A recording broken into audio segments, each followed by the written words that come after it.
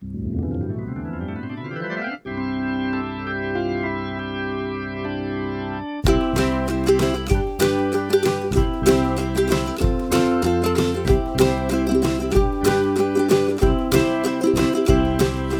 meet me at the Museo with Alan and Daniel. We'll talk about the Cardinals all night long. Everyone come gather round, listen to your favorite sound. We'll talk about the Cardinals all night long. We'll talk the games and all the rest, about the team that we love best. We'll talk about the Cardinals all night long. We're gonna talk about the Cardinals all night long.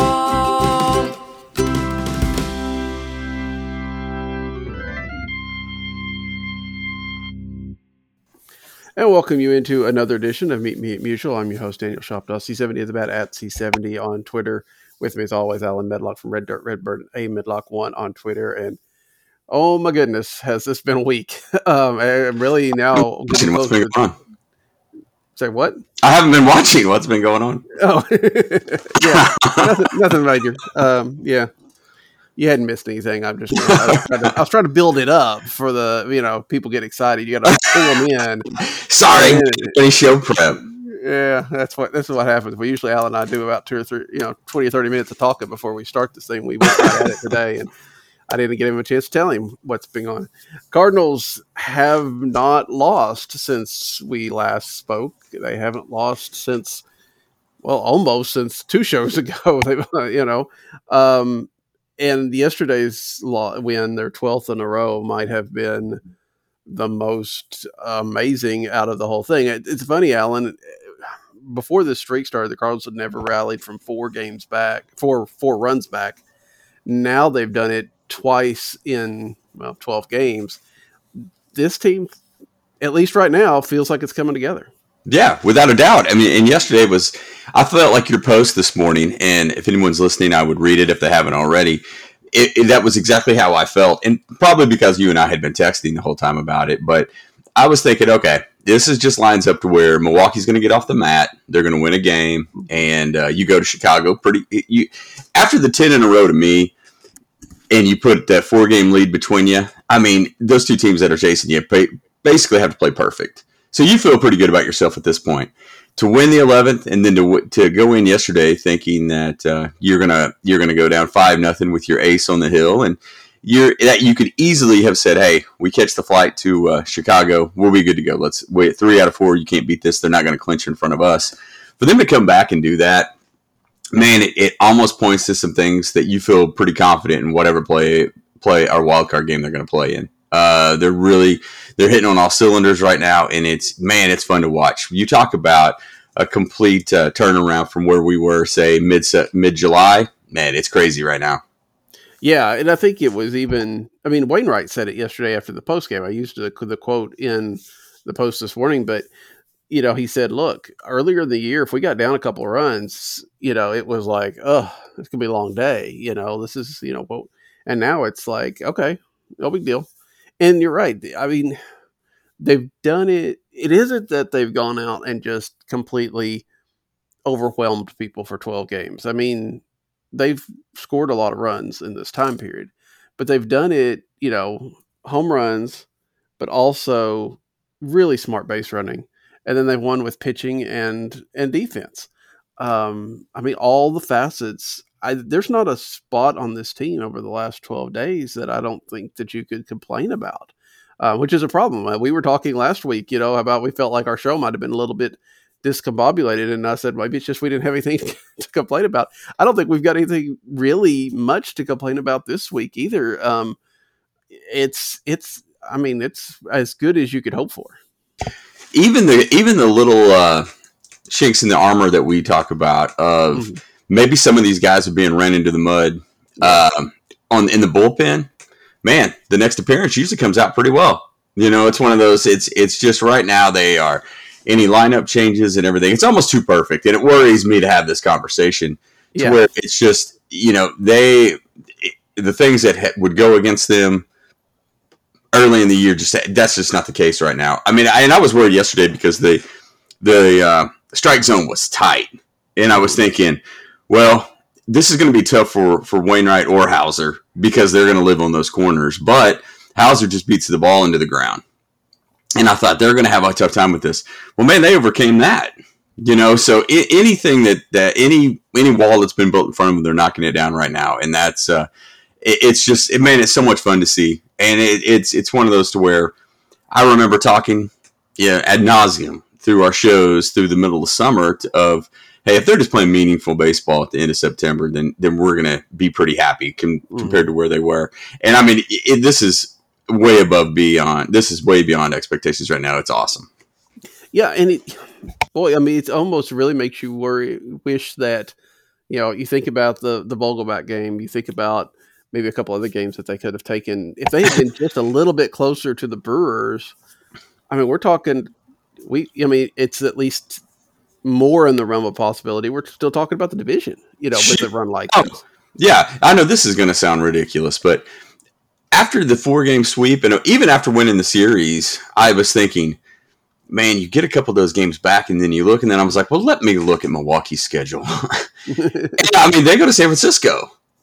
And you're going, man, a few wins here or there, and this is completely different, and that's they're not the juggernaut that they had seemed to be, or that the Cardinals are a lot better than they played all year.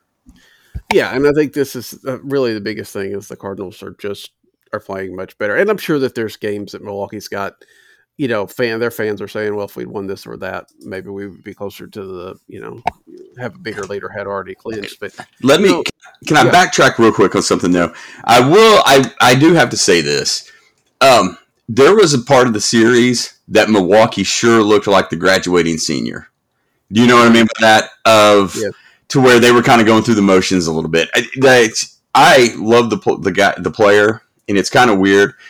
There was a lot of times where Yelich just did not run after balls that turned into doubles, I thought. And I was like, he may be hurt, but they sure seem to have it on cruise control right now. And I do think Yelich, because I think there was a game plan coming into this to run on Yelich. Because you're right, every ball that was hit toward him, they didn't hesitate to run. It wasn't he's just not chasing things down. I think that back is getting to him enough that that people know that they can do that. And I wonder for Milwaukee how that contract's going to look for them. They signed it and it was like this was a huge deal and it was awesome. I'm wondering if that's going to come back and bite them, which I mean most contracts do to some degree. But I don't think, assuming this is the new normal for Yelich, which it may not be, he may heal up. He may, have it take a little bit of an approach this change this offseason, and he may come out and hit 40 home runs again next year. But if this is closer to what you expect out of him, then that's not going to look so. I don't think they expect that drop off. Yeah, and that's one of those. Even in the division rival type situation, I've always liked Yelich, and it's one of those to where yes, to see that he's just not killing the Cardinals right now. That feels pretty good. But it's a tough situation to watch him play. And you're right. They were all over him. And it's funny because he was so electric at one point in his career. You just kind of wonder how bad that back actually is right now. And, we could go for days. I know we don't want to do this, but the funny thing to look at Yelich and Bellinger right now, I mean, it's unreal what has happened to those guys. Yeah. Yeah. I mean, you never would have expected that. I remember there was an article on Fangraphs earlier the year comparing the two, and I think they thought that Bellinger had a better chance to rebound, but it still hadn't happened yet. So we'll have to see. But the Cardinals to go in, and I think this series shows, along with what we saw the last time the Cardinals played Milwaukee, is that the Cardinals may be 7.5. I think it is now, which I think again I've told you, I really would like to see them finish the year in single digits behind the Brewers, and they've got a good chance of that now. But the gap between these two teams isn't as large as that. Because the Cardinals should have taken 2 or 3 from the Brewers last time. They did just sweep them here. The Brewers are a good team. They still may be the better team, but I don't think they're 8 or 9 games better than the Cardinals are. And when you get into the postseason, anything can happen. Of course, you watch this team right now, and I think you would take them against a lot of people. I do think there's some offenses that would hurt them, but they've done a really remarkable job pitching wise and everything. I think they could at least hang with just about anybody in the National League, and we've seen them do that. Yeah, no, I agree with that. And you know what? I want to want to backtrack on another thing. I guess the coffee's just running through me. But they finished not in San Francisco, but in LA for the 3 games that could determine the West. But yeah, you know what? I have a really good friend who's a Giants fan, and we were kind of talking about things going forward and whatnot, and they were really concerned about Milwaukee. They were like, hey, they're really, really good. And I told them, I said, hey, their pitching is so good that they can shorten games. And that's with a really good rotation. I said, because then you have that bullpen that's really good. I mean, Ashby really impressed me in the earlier appearance against the Cardinals, but didn't look great yesterday. But you know what? You may have just been steamrolled. But I do think Milwaukee's really good. It's funny. It's just kind of the new baseball of, did they have the same lineup at any of the point in the 4-game series? I don't think they did. I don't think so. I mean, I wasn't paying quite that close of attention to it, but just knowing where Yelich was batting, I would pretty sure that they didn't. That they kind of alternated here and there. Yeah, they do. It's really strange. Like yesterday, I was glad to see Garcia not in the lineup, but then after Taylor hits the 2 bombs, I'm thinking, well, crap, let's switch him out. Let's take our chances with another Cardinal killer. It was weird. I mean, it's just kind of how teams are running now. The Giants and Brewers both do that. I mean, the lineups are never the same day to day. Yeah. And I mean, if you've got the players that can do that and that are comfortable with that, then that's probably most ideal, right? I mean, that's the sabermetrics thing of being able to, match up and get that little small edge every day. But, I think we've seen in the past that there are some players, especially on the Cardinals and other places, that aren't comfortable with that, right? They kind of need to know where they're going to be hitting. They're going to be hitting 3. They're going to be hitting 4. For a day or 2, they can shift here and there, but on a regular basis, they're not necessarily wanting to change their mindset that much, which is not I don't think that's a fault of a player. I can understand that, wanting that consistency. But it does mean that you need to have a more regular lineup. And, sometimes that means, not getting quite the edge that maybe you would have. But, I also think that the Cardinals, they don't have that bench either. If they had a bench that was a little bit deeper, then maybe they're doing a little bit more manipulating of who plays when, although with the guys that they have with, on the corners and behind the plate, they're going to play every day. So I don't know how much they would be able to do. Yeah. And that's, it just seems like that's some of the new, the new lineups. And it's funny. I mean, anybody who listens to this show knows that I'm pretty much stuck in the form of, hey, you run out your 9, run out your 8, and figure it out from there. But, teams go 12 deep now. I mean, there's not necessarily a situation of, hey, our bench is really good. It's the fact that they have 12 starters, one of those type deals. So it's just interesting to watch. I mean, it was one of those, I was just thinking, I don't remember if they ever had the same lineup in those 4 games. And I don't think they did. I probably didn't. And like you said, it was just, and it's somewhat, a factor this time of year, probably are trying to get some people, kind of keep people rested, but also getting ready. Because they are, I mean, they're going to the post. They already know they're going to the postseason, and they're going to win that division. I mean, if it was anything more than 3-game, magic number, then maybe we could talk about it. But, the fact the Cardinals would pretty much have to win out. And granted, it looks like that's possible, but not really likely. And so I don't, they might be able to give them a little bit of a scare, but I don't think this is a 2006 situation where the Cardinals just about, gave away that division in the last week to the Astros. So, they're going to, they're probably going to clinch it. As early as today, technically, if the Cardinals lost both sets of the doubleheader and Milwaukee won their game. So, it's going to happen, and so they can afford to play with a little less urgency and be able to rest some players and kind of have an eye for something else. And that's what we found out, yesterday. You and I were talking. I'm like, why aren't they going to, it was the 7th inning, and it was like, why aren't they going to Devin Williams and then Josh Hader? Well, it turned out Williams had a calf injury, and so they're trying to, make sure they don't have to put him on the injured list while, but they can afford to do that because they've got that kind of lead. So you got the cushion. Yeah. But, overall, if these two teams had to start fresh right now, and play like a month of baseball to see who would be who would win the division, I think I'd take the Cardinals over the Brewers. Tough not to. Tough not to. It's just you feel that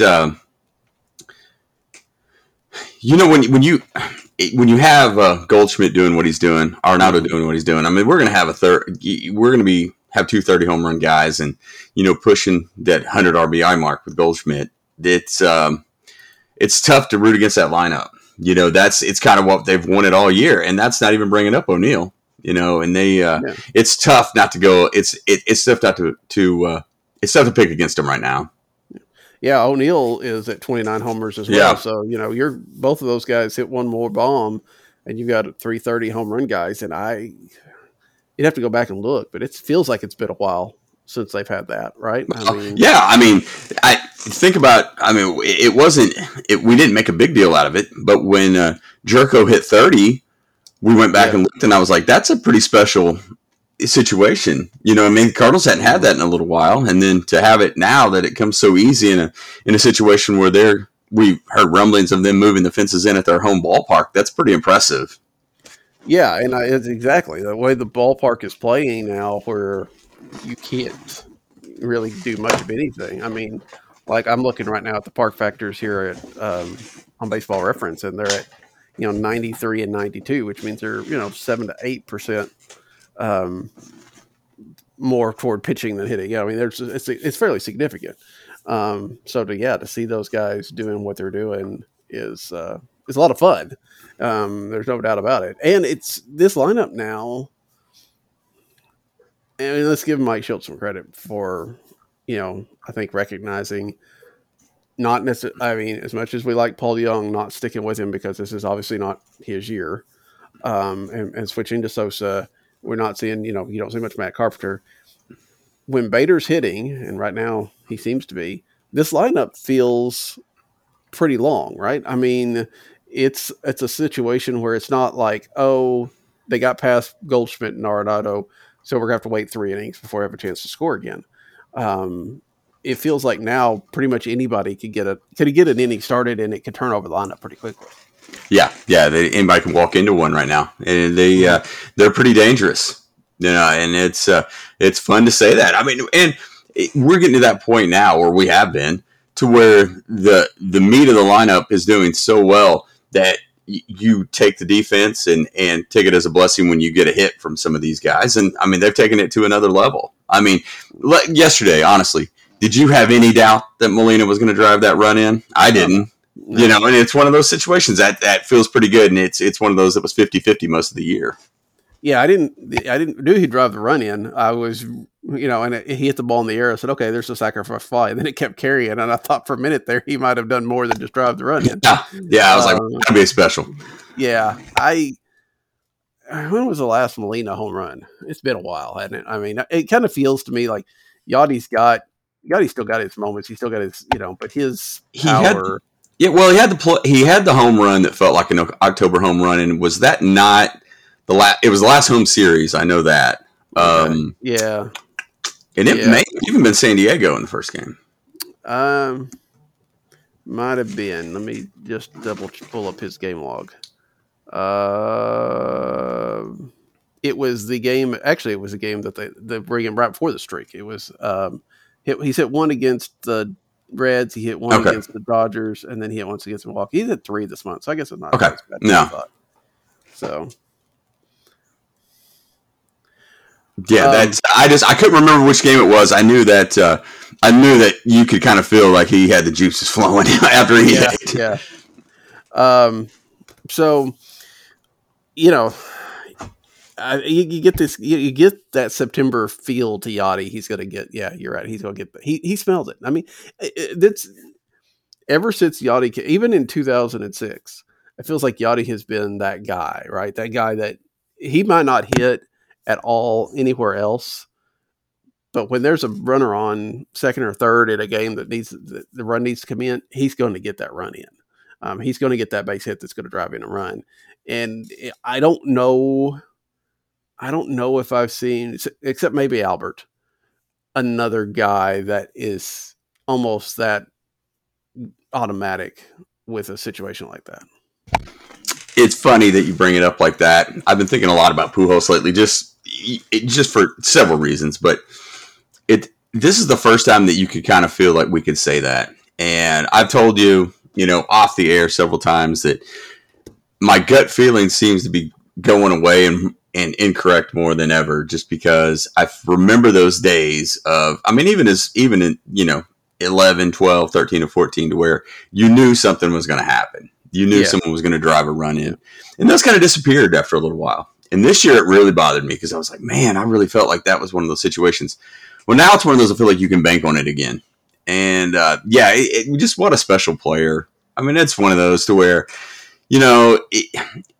there's going to be all the Hall of Fame argument and whatnot. But, I mean, he just has meant so much to the Cardinals. And to be able to do that, I mean, it's just any veteran should aspire to be able to perform like that, I think. Yeah, it's incredible to what he's done, and we'll get to continue to do next year, and we'll have fun with that hopefully as well. But like I say, it's been exciting. It's been great. You're right. There are still those few little chinks in the armor, and there's probably something we could talk about a little bit because it does. I mean, I think to some degree, you don't want to, get way too high because it's very easy to do. We get real high, we get real low. They lose 4 in a row. It's like this team's never going to win again, and now it's like World Series champions. But there is got to be a little bit of concern that once this burns out a little bit, that they've got to still be able to pick up and win some more games. And I do worry a little bit about that bullpen, partly because they've played so many games lately that they're playing, and this is because that's the other remarkable thing about this winning streak. It was against teams over 500. It was teams in the playoff race, at least until the Cardinals got done with them. These have not been easy games, and they've been games the Cardinals need to win. And so they've had to go to Gallegos. They've had to go to Garcia. They've had to go to McFarland. They've had to go to these guys a lot. And I'm not faulting what Mike Shilt's doing because, again, he's trying to win these ball games and it's his point in time. But there does feel like there's going to come a point where they're just not going to have anything left. And I get a little concerned that might happen, as they get into October. Yeah, potentially. I mean, and it's one of those deals. It's one of those situations too, to where, you kind of have both hands out in a situation, not you, just as us as fans, to where this is what we've wanted out of Schilt. You know what I mean? There was a lot of, hey, that's, why use this guy again? And we knew that the bullpen, looking back now, it was taxed more than we thought. He was probably trying to get reinforcements that they didn't have. And that it just didn't, you had to roll with it. And now it's turned into the Schilt that we knew that was coming or expected to come, to where he's a different manager now. And he's willing to pull the trigger quick on some of those guys. Like you and I were talking about, after win number 10, you're just like, okay, I think this is one of those situations to where it's the result's going to be secondary to the rest of that bullpen. And we kind of both agreed that that's probably what was going to happen. But the first guy they got up was McFarland, who needed rest more than anybody. And you're thinking, okay, well, what's Miller going to need to do to earn a little bit of trust back in this? But ultimately, they scored enough runs where it didn't make a difference, and they were able to rest a lot of those guys. But yeah, you're right. I mean, I would expect, for some reason, 7-inning games just add. It's almost like you use less guys in a 7-inning. I know it doesn't make sense. I know that doesn't make sense, but you're going to expect Happ to go 5 today, and then you can piece together the next. You hope that's the case anyway. Yeah. And then, of course, you have the pre-scripted Flaherty situation where you probably have someone ready to go behind him relatively quickly. If not, you're probably going to use 4 or 5 guys, which with the 2-day games following that could add a wrinkle. But it's funny. I would expect Garcia to go a little bit today, where he probably doesn't need to, but that's kind of the case with he and Gallegos at this point. They're gonna get their big outs no matter what the situation is. Yeah, it feels like it. Obviously Garcia stumbled a little bit in the last week or so. Had his scoreless streak stopped, but that McFarland warm up was weird to me. I mean, you're right, 6-run lead in the 8th inning. I mean, I know it's Milwaukee, but you've got 3 guys, and that's the thing. I mean, he's not using the full bullpen, and I don't blame him. He doesn't really trust them. But, Andrew Miller, Justin Miller, and then KK rarely get used. And we saw KK yesterday, and we saw maybe why KK rarely gets used, although he was able to get out of the jam that he put himself in. But, you wonder if they had just maybe one more arm out there that they felt good about in the late innings. Are they banking on that being Hudson? See, I don't, and this, I want to talk about Dakota Hudson, because the Hudson situation just doesn't make much sense to me. If they're banking on Hudson to be that extra arm in the bullpen, why are they worried about getting him up to 75 or 80 pitches? Yeah, that's a great point. That's the thing, is they're talking today about, whether they need to add Hudson or not. And I'm like, look, I mean, at most you're going to get 2 outings out of him if he's starting. And he's not a guy that, now I will say, if they wanted to, which I don't think they do, but if they wanted to, Jack Flaherty could be that arm in the bullpen. Because if you could bring Jack Flaherty into a game in the 7th inning or 8th inning, once every 3 or 4 days, as he tries to build up, then that's something. But I don't think they're going to go that way. I don't think they want to take that risk. But I don't really understand what they're doing with Hudson. I mean, if he's not going to start, why is he, why did he make like 4 rehab starts, and they're talking about maybe sending him back and doing another one tonight, depending on what the situation is. But if he is going to start, why are you bothering with this year? Because you're going to get 1 appearance out of him, and then I don't know that you put him on the postseason roster, not with that kind of stuff. So I don't really get what they're doing there. Yeah, it was. So if anybody listening, Michael Gersh was on with Danny Mac this week, and it was a really good fight. It was a really good listen. Okay, let me say the negativity first. Gersh needs to learn a lot of PR skills from Mo, because when he gets pressed on questions, he doesn't have the Mo type ganache. Let's put it that way. It's one of those, you can kind of get some things out of him because he doesn't know how to dance around it. So that's probably why Dan had him on. The excuse, not excuse, but the reasoning for Hudson made a lot of sense to me. We're going to try to stretch him out to 85 pitches, and we don't care about the result of the game. We want him to do that. Well, in the big leagues right now, we just don't have that. We don't have the leverage to do that. Made a lot of sense. My question immediately turned into, well, why didn't you say that from the beginning? And maybe it's like, well, that's for us to know and to keep that in-house. But it didn't make a lot of sense to me. For us, with the injury history, when we see him in St. Louis, thinking that he's going to be activated in that bullpen within the week, everybody's talking about it. And then you hear, hey, he's going to make 1 more rehab start. You're thinking, okay, did he not bounce back very well, or what's the situation? Mm-hmm. So to be able to map that out made a lot of sense. I really don't. It's kind of a strange situation. Basically, he just said they're trying to stretch him out that to that length to get him on track to be ready to go next year, which, like I said, I think that's what we all expected in the first place. But, admit it, we want to see some guys get some outs in the bullpen. That's where we are right now as fans. The Flaherty situation is interesting to me, and I'm sorry to cut you off. No, go ahead. I have a lot of Chris Carpenter feeling with Flaherty. I know that we hear the 15 pitches today, and I'm sure that's probably what we'll get. You can't convince me that he's not going to start a game in a playoff series, though. Yeah. Well, yeah, I believe that, because if he goes 15 today, then they're going to let him pitch one more time. 95 pitch track by Wednesday or whatnot. He'll pitch again, and he'll pitch 30 to 40 pitches, probably his second start, and that means he'd probably be up to 60 if the Cardinals can get past the wild card game and pitch against either the Dodgers or the Giants in the NLDS. And then if for some reason they get past that, then he can be almost closer to full strength by the championship series. I think that this is something that they're going to try to, instead of extending him at the minors, try to do it here at the big league level. I get what Gersh is saying on Hudson about trying to get him ready for next year, and that's fine. But he went, like 60 or 70 pitches last time. He's going to have to do work in the offseason. I don't get, why another starter so in the minor leagues is going to help him for next year that much. You know what I'm saying?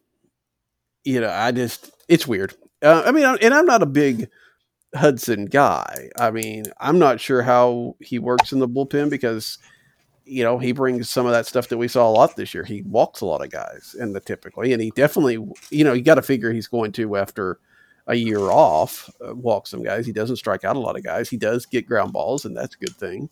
But I'm not sure how that works in this bullpen, but it's a fresh arm.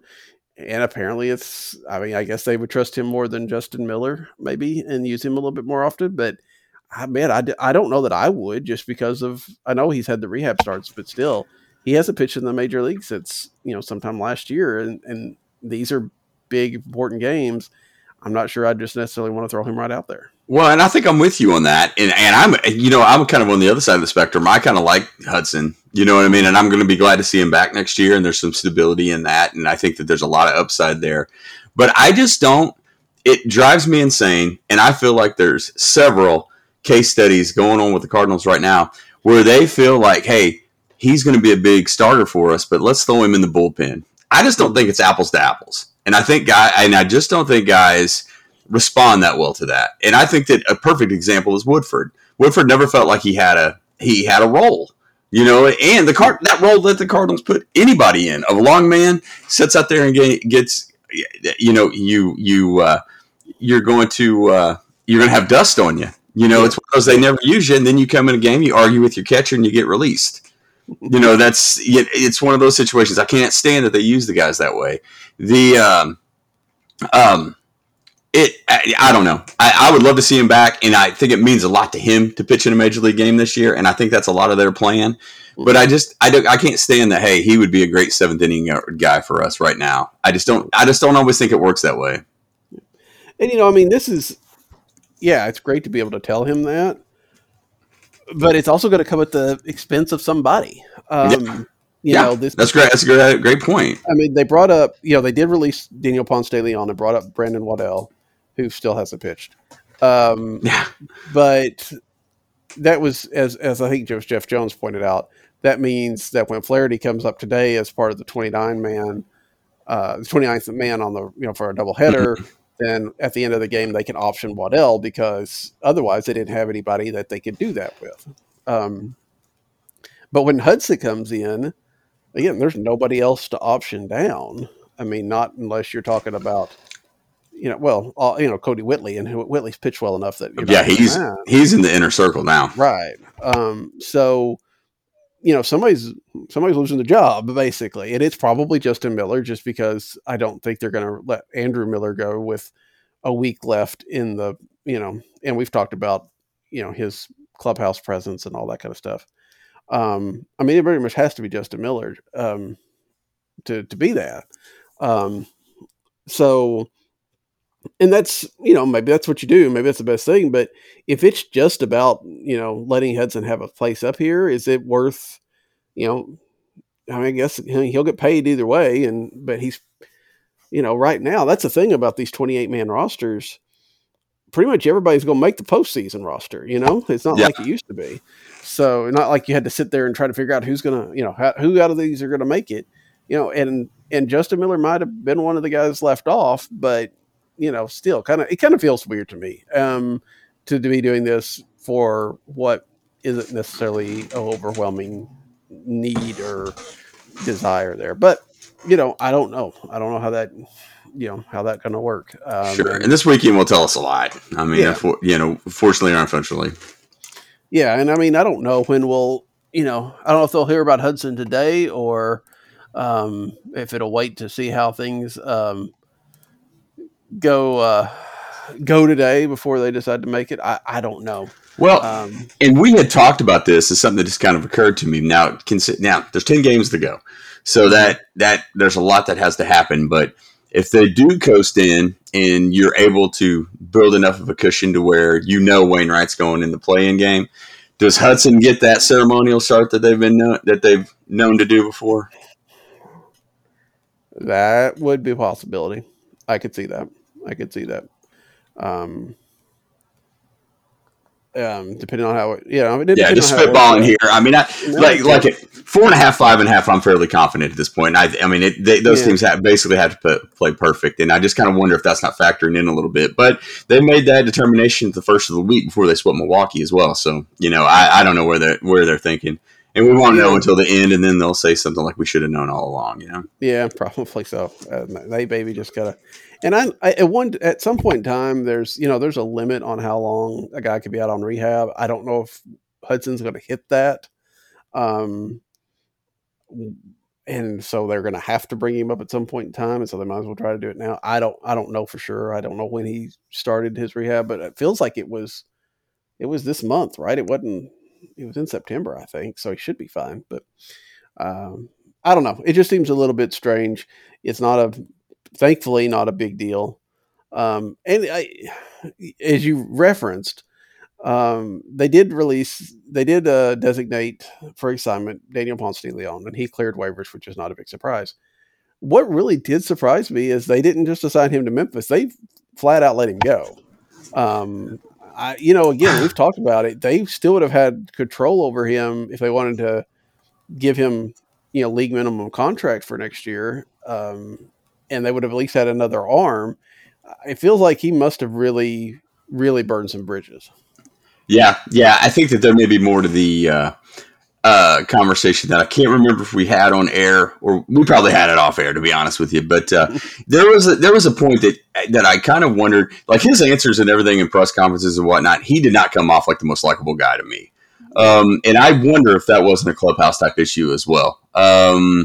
You never know. I mean, he argued with one guy you probably can't argue with, yeah, and that didn't end very well. And it was funny how you and I and a few others had exchanged text messages like what happens here? Is this a big leagues or nothing type situation? Because if he passes waivers, which he's going to, because no one wants to pick him up at this point because he right. doesn't have those options. And it kind of turned out to be nothing really quickly. I was honestly surprised that we saw the tweet that he was going to be assigned to Memphis. I was thinking Yeah, they probably would have done it. And there may be some red tape that you have to go through to do that. I don't know. But it kind of surprised me. I was like, boy, you talk about the bad apple situation. But so yesterday, the release didn't surprise me. And I was a little more surprised to see that he was even reassigned in the first place. I'm not even. Was it did the team say that he was reassigned? Because it may have I, been. I think, what, now that you say that, I'm not sure. I didn't see anything other than just pundits talking about it. Yeah, I think I'm trying to think. I saw maybe Jeff Jones or somebody that saw him clear and just assumed that he was going to Memphis, which is a good assumption. I mean, that's the way usually this thing works. I mean, we saw Tyler Webb earlier in the year, right? I mean, he got waived off the 40 man, went to Memphis, and as far as I know, is still down there. Um, that kind of things happen a couple times. If they haven't been claimed off waivers, then they've usually gone to Memphis. Now, granted, Memphis only has 8 or so games left, so maybe it wasn't worth sitting him down there for that. But um, still, it surprised me a little bit because you know, as iffy as Ponce de Leon really is, I mean, if he ever figured out his control, maybe he would be something. Um, we saw this year how much depth was important. We saw the last 2 years as Oviedo had to be pressed into surface. How much depth is important, and again, he's not a guy you would necessarily want, but you take him in this free trading. Probably if I guess with no options, it wasn't, the odds of him surviving and having a great break league camp were probably pretty slim. But um, definitely felt like they were sending a message of don't mess with Yachty, which like everybody already knows. So I don't know. I was a little bit surprised because the Cardinals haven't always gone with that, so obviously. I don't think they like the idea of one player runs the team, that kind of idea. But, it would be very interesting to know what that conversation actually was. Yeah. And if it was the final straw type thing. Sure. And you're right. And they want to be above bar on those things and don't want to release a guy, especially with a story like Ponce. Right. So I think that a lot of things point to the fact that Molina may have been right on this one. You know what I mean? And that may be reading way too much into it. But I'm assuming that Ponce probably wasn't happy with usage, probably wasn't happy with going up and down, and one of those things. And the role that they put him in is one that would make anybody unhappy that's trying to gain ground in the big league because they just don't use him enough. It's tough to keep fresh. But a lot of their guys don't get released. In those situations. Yeah. So it points to there's probably a lot more that we just don't know. Well, and I mean, again, I get not being happy and everything, but it's also hard to argue that the Cardinals have done that wrong, right? I mean, he had a couple of scoreless innings against the Dodgers, which was nice, but, he twice this month has walked 3 batters in an outing. Yeah. He's got an ERA, over 6, which is not necessarily all his fault, but it's not great. And some of that's just because he had a really bad beginning of the year. Sure. Remember he was actually in the starting rotation for a bit. He had 2 starts at the beginning of the year. That's how far think about where we were. I mean, we were debating on, is it going to be Ponce or Gant in the rotation, type deal. And it's kind of funny that to think about now, it seems like eons ago, and it wasn't that long ago. Yeah. It's weird. And it's one of those, this is going to sound terrible. I mean, I'm not a guy to say, hey, I'm glad you lost your job, and I don't want to come off like that at all. But there's a part of me that I like when the Cardinals finally make these moves, because as Cardinals fans, I mean, I get tired of waiting on potential. Mm-hmm. And it's one of those, I just feel like that just gets ran into the ground. I know that they get beat up for some of the moves that they made that may have been a little premature. I don't know, you can argue any of those, being your, why the Arozarena deal and the Garcia deal, and I'm drawing a blank with the first baseman in New York. Holt. Yeah. And it's one of those to where it was refreshing to me that they're just like, okay, I'm glad they pulled the trigger on this. Now to go to Memphis and let's see if you can learn how to throw strikes down there. I'm just glad they made the move. Whatever circumstances it was under. I'm just glad that they kind of moved on that, and it kind of shows an urgency throughout the system that I feel like it lacks at times. Yeah. Well, and like I said, it helps that Ponce is, what he was doing, and it isn't necessarily out of line with what he's done over his career. It also helps that he'll turn 30 in January, which is kind of surprising to me. But if, at that age, you start saying, this may be what you are. So somebody may pick him up, and somebody may be able to tinker with his mechanics, and somebody might get something out of him. And hopefully that's the case. Because you're right. I mean, it's a great story to be able to bounce back from that, that line drive to the head. And he had a couple, his first couple years in the big leagues weren't too bad. But the last year was a little bit of a struggle, and then this year has been much, and it just really boils down to not throwing strikes. And so if somebody can get him to throw strikes, maybe there's something there. But until then, if they do find it out, I don't know that he'll be one of those ones that people will complain about. I mean, I see people complain about Patrick Wisdom, and I'm like, why? I mean, Patrick Wisdom did nothing here. He went to Texas, did nothing there. He's 30-something years old. He's, a late bloomer. That's great, and I'm glad for him. But I don't think that Patrick Wisdom goes in the same argument as Randy Arozarena. And, honestly, I think Adolis Garcia is closer to Patrick Wisdom. I completely agree with that. And you know what? As much as I want to sit here and I don't want to dog Patrick Wisdom, I love the fact that you get your opportunity, you run with it. Yep. He's playing in a no pressure situation, and that makes a big difference. That's why some of those teams are dangerous to play this time of year, because they're playing for jobs and not playing for anything other than, getting the crowd, on their feet. type situation. I think that makes a big difference. Well, and that's true. But he also, I mean, he was like player of the month back when the Cubs were actually in contention or something like that. So, I mean, now he definitely is. I mean, definitely it's like, he's the man now, which is kind of a hard thing to imagine. And honestly, pulling up his splits here, he's hitting 157 here in September. So, and that's, I mean, he's got power. There's no doubt about that. But, it's a lot of hitting, it's a lot of swing and miss, I think, too, it looks like. So, there's a lot of strikeouts and not a lot of walks. So, and he's playing in Wrigley Field. He wouldn't have that kind of power in St. Louis. We've talked about that. So, yeah. And I think that kind of, we've talked about it before. That's, Voit was that kind of thing. He wouldn't have done that in St. Louis. And Rosarena might have. I think Rosarena is really the big miss out of all those guys, just because they could have given him a shot. And he's obviously come back to earth a little bit now, but they didn't, they're playing Tommy Edman over him in the outfield, as Ben Humphreys likes to point out on Cardinals Off Day quite often. And that's, we talked this at a time. That doesn't make sense. Sure. So yeah, and that I think that will always stick out for two things. There was a need, and there was not a want from management to give him a shot. Yep. And then he goes and succeeds on the biggest stage of that you can. Right. So all those things wrapped into one made it look that much worse. But you're exactly right. That's the one that will be the big miss. And there were some factors in there that they just that they should have to you're going to have to take the brunt for this one, because you were the one that chose not to play him, type situation. That being said,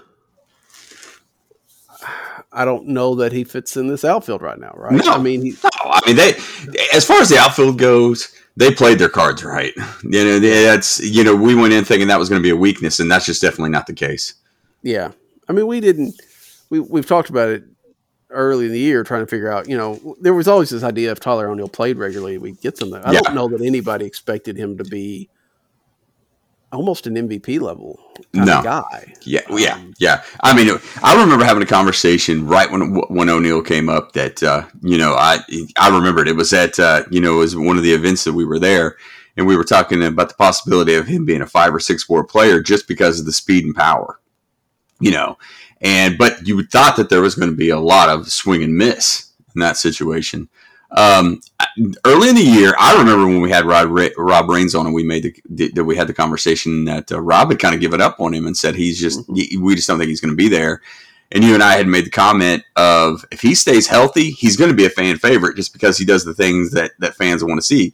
He's going to steal a lot of bases, he's going to run well, and he's going to hit a lot of home runs. Well, he's exceeded all those things to me. Yeah, he's been. I don't know what you could ask for more. I mean, he strikes out, but that's part of the baseball today. Yeah. And when he's got everything else, that's remarkable to me. And would a Rosarena, if you had Rosarena, maybe you have Carlson playing center, but there's so much that Harrison Bader has brought defensively, and I think. Yeah. Oh yeah, without a doubt. I think more than anything, that's what this team has that maybe not everybody else does. It's just that not just good defense, but somewhat otherworldly defense. I mean, you've got Bader and O'Neill covering so much ground out there, and Carlson making plays like he's, going through walls. And then you got the Gold Glovers at the corners, and you've got Sosa making good plays. Yeah. I mean, it's just, and Edman's another player at second too. He needs to stay there. I mean, that's their defense is one thing. I made the comment to a couple of buddies of mine. I said, they potentially could have 5 Gold Glovers in this situation. You could go the corners. You're going to get some Molina vote, no matter how many people say that he's lost a step, which he may have. But you're going to get the center, left, first, third, and catcher potentially. And I will say this, and this was one of those. I made a comment on Twitter the other day, and I got some refute on it. But I just want to say, Carlson, a full year in right field, is going to be pushing those Gold Glove candidacies. I'm telling you, he can really play out there. He's got a cannon, and he can run. He will. I think he's really comfortable, and I think you can tell the difference. He's going to take a hit this year because of the time in center, but I think that he's a really, really good right fielder. Yeah, I mean, the only things I can even think of, and it's been a while now. He had those couple of plays where he came in sliding, trying to catch the ball, and it got away from him. But I mean, those were tough plays to start with. And other than that, I can't think of a thing that he's misplayed. He throws for the most part. I think there's a couple of throws he's thrown to the wrong base, but for the most part, yeah, and you're right. He can throw people out, and it's great to see. I mean, that's why you could go out and get J Hap and John Lester, because whatever they're throwing, somebody's going to catch it, and they're going to look a lot better with that defense behind them. I do hope. I think Lester. I really feel like Lester's going to retire at the end of this, and I kind of hope that they don't necessarily sign Hap, because I'm not sure he can repeat what he's done, especially if they bring the fences in. But to be able to get those kind of guys and just say, here's what you're best at, throw these pitches, and if they hit them, don't worry about it. Because not only, are they going to get caught pretty much everywhere, Busch Stadium's going to keep the ball in the ballpark. So, yeah. Of course you have to play on the road a lot, and that doesn't help a lot. But, Lester pitched well in Milwaukee. He just gave up those 2 big home runs, but they were solo shots, Sure. and that was the only thing he gave up. Yeah. I mean, Lester's been better than advertised. I feel like, you hear some adjustments and whatnot, but I just like the old Warrior mentality to go and get outs. And they've definitely needed it. And he's pitched pretty well. It's an interesting take on the retirement. That's one that I hadn't thought about. I kind of thought there was going to be a shoe in assigning one of those, and I felt like that was kind of I kind of thought that's what they traded for both of them anyway. It's actually worked out perfectly. But I really thought that they would sign one of them. And for the longest time, I thought it was going to be Lester. I was surprised that Gould was so quick to say that it was going to be Hap, just because they had circled him so long.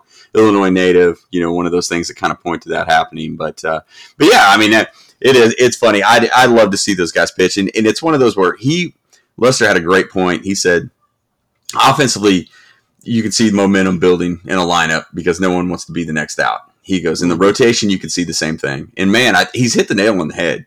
Everybody has pitched so well. The one blip through the rotation right now was Wainwright yesterday, and that's just, those things happen. You know what I mean? And it's one of those, he still pitched pretty well.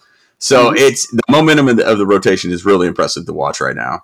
I mean, you could argue if he got, because there's a couple calls against Escobar that should have been strikes. I mean, literally, not even just a little bit off the corner. They were actually in the zone. If he gets those calls, I mean, maybe Taylor doesn't even bat or doesn't bat with the bases loaded. You see this more than advertised, and people will act like you don't. But I did notice that Molina turned around a bunch, and he did the pause. On the hit pause a bunch of times yesterday, especially early in the game. Well, I heard, I didn't see it, but I was reading on Twitter that Molina and Wainwright stopped afterwards to talk to him after an inning. I mean, so there was some displeasure. Not as bad, I don't think, as the whoever it was against the Padres, which was the worst strike zone that I have ever seen. Boy, that might cost them too. Well, it was funny yesterday. There was a pitch. I mean, it was. I just about said some not safe for work comments that I say at the ballpark, but there was a pitch that was, you could not have gotten any better, and they put 1-1 on the board, and Verducci was talking about the strike call, and comes back and goes, "Was that not a strike?" He honestly said that on the broadcast. Yeah. Ron starts laughing and goes, "Yeah, I thought the same thing." And they had to change the screen from a 1-1 to a 2-0. I was like, it was that obvious. And there was several times you could tell you didn't know what he called. Yeah, that's we've seen that a lot. The ump scorecards are very interesting, and it's really cool when you see one that's almost perfect. I mean, and there's a lot of them that are pretty good, but then boy, when they're bad, and the thing was. I think it was that game. I think it was yesterday, but it might have been the game before that Milwaukee was favored by the calls went Milwaukee's way 0.5 runs or something. Wow. And it was but they got beat by whatever. It's like the Cardinals are winning even when they they're beating the umpires as well to some degree. Now, which game was that? Do you remember? Boy, I don't. Those scorecards don't usually come out till the next day, so it must have been the game on Wednesday night where they just blew them out. I think That would make some sense. The reason I say that is I have noticed that Laz Diaz, who would have called Wednesday night, is a big Yachty fan. You know what I mean? I think there's some pretty good rapport there. Well, but no, I mean, but Milwaukee got the benefit of the call. That's what I'm saying. That's what I'm saying, though. I was like, that would surprise me if it was the Diaz game. Oh yeah, I got you. But it might have been though. Of course, Laz Diaz has a reputation of just not calling much anything. Nah, but he's still one of my favorites. I don't know why. But probably because he took out those guys from Chicago that one time. Yeah, he's the ones that came, the father and son that came over and charged him. What was that? That's been years ago. Was that Diaz? See, I was thinking that was Angel. No, because if it was Angel, people would let him do it. He's a bad military vet, though. Yeah, that's the thing. Both of them are, actually, to be honest with you. That Diaz and Angel. Yeah. No, it was Diaz in 2003. It looks like 2006, I guess. No, it was 2003, April of 2003. They tackled him up, and security got him. But that's and that was scary. To hear the background of some of the umpires, you quickly realize why some of the guys don't push back on them. Yeah, you know what I mean. And I think the one that's really funny is Ted Barrett. Probably the softest speaking, best umpire there is, but he's a boxer. No one's gonna mess with him. But I think you have to have that kind of toughness to be an umpire. I mean, because even if you're perfect, nobody's going to think you are. Because I imagine that those games that have gone, even those games that are going the Cardinals' way or whatever, they're still oh man, you missed those calls or whatever. Or even if it's, and the box on TV probably didn't help them, because I don't know, it's pretty accurate, but not 100% accurate, and some people complain about it a lot more. But and I think replay has shown, they're right a lot of the time on the calls. I wouldn't want the job. I'll tell you that much. Yeah, sure. Yeah, there was it's funny, and there was a play at the plate yesterday, and I think it was in the White Sox game. That was bang, bang, and the fact that he got it right was amazing. I mean, it's really impressive that they are as good as they are. For as much as we beat them up, man, some of those calls it's crazy. That being said, there are still some bad apples, and Angel Hernandez has no business being an umpire. Yeah, I understand. And he, what, he scores well, I think. And I don't know. It's weird. Maybe. I haven't looked at his scorecard, but it's always something. Yeah. With Angel, I mean, I don't know. Yeah. There's a reason why he hasn't been in the postseason, and it's not because of his ethnicity. Sure. Anyway, Cardinals have 2 with the Cubs today, 4 over this weekend. John Lester gets to pitch in Wrigley again, which might be a problem, especially if the winds blow it out, but we'll see. You and I have talked about it, that the Cubs are dangerous because you don't know who they are and they're not playing for anything. They're just trying to, earn a spot for next year. But how do you think this weekend goes? Well, there's blood in the water for St. Louis. I'm not as worried about it. I mean, and the thing is, if you can go in there and split, I would take that as a success. Not that because now there's going to be a little bit of coast at this point to me, just because I feel like that you're in a pretty safe spot to see that Cincinnati lost last night, that Philadelphia still has to play Atlanta one more time. I mean, I think that you're in a pretty good situation. So a split would probably be good. We may see some managing that kind of leads to that a little bit, but I'm not as worried about this series as I was going into it. And I think that, the sweep of San Diego, and then I was just expecting to split or to hopefully win the series so they wouldn't clinch in front of you in Milwaukee, gives you a lot of confidence. I think that you're going to go in, and I don't think it's going to be as divisive as I expected. The Cubs aren't going to come in now to, hey, let's knock them out, because I just don't think it's going to happen. No, but they also probably may have a little bit of motivation trying to end a long winning streak. Oh, I fully expect to see the streak to end today. Because the typical, doubleheader is usually a split. So I would expect it to end today. I would think so. The good thing is, like you were saying, 7 innings, if you could get a lead especially with this. If Happ pitches 5 good innings, then you got a good chance of winning. Yeah. Metcalf you'll see, because it depends on what they do with Flaherty, obviously, and who comes in behind him. But you have 2 less innings of course you have 2 less innings to come back too. And the Cardinals have played gotten some scoring in the late innings over the last little bit. So there's that too. I'm not as concerned until you've got that X next to you in the standings. I'm always going to be somewhat concerned. Sure. Because what we just saw, granted, it's taken a 12-game winning streak for the Cardinals to do this, but we've seen how quickly it turned around for them. There's still 10, 11 games left for everybody, 12 games for the Cardinals. It's not out of the realm of possibility for it to turn around for somebody else. Sure.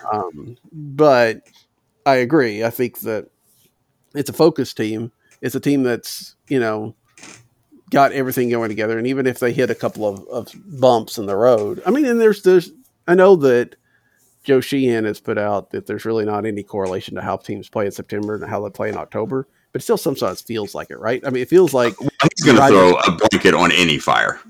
Yeah. Well, I'm sorry to go off on that. But yeah. No, but I think it can be a good thing, because you start to worry. The Cardinals have won 12 in a row right here, but they're not going to win 34 in a row or whatever the case may be. And they're going to hit a down spot.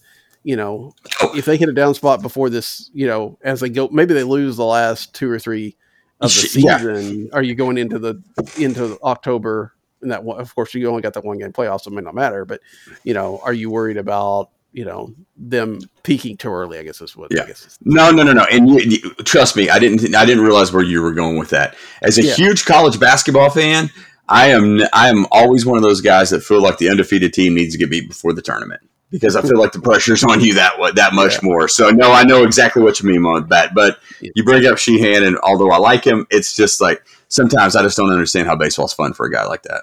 Yeah, and I will say the postseason is different enough that I can understand that, because I think that you're running into good pitchers most of the time. You're running into stressful situations. Some teams can handle it, some teams can't. I don't know that there's a correlation. I would rather be winning games going into the playoffs than not. But yeah. I can understand the idea of, well, if I've only got so many bullets, let's use them in the postseason. I don't know. Yeah. But we'll see. And thankfully we'll get a chance. Knock on all the sorts of wood and everything, but we should get a chance to see that, at least have one shot at it. Alan and I'll be with you next week. And we will know by then, I would hope. I hope that next Friday, as the Cardinals start their last series with the Cubs, we're not trying to figure out whether they're going to make the playoffs or not, because that means this week hasn't gone well. But hopefully we'll know by then, and we'll get you ready for that 1-game playoff. We'll talk about that then. But until next time, that's Alan. I'm Daniel. Good night. Good night. They just won't go away.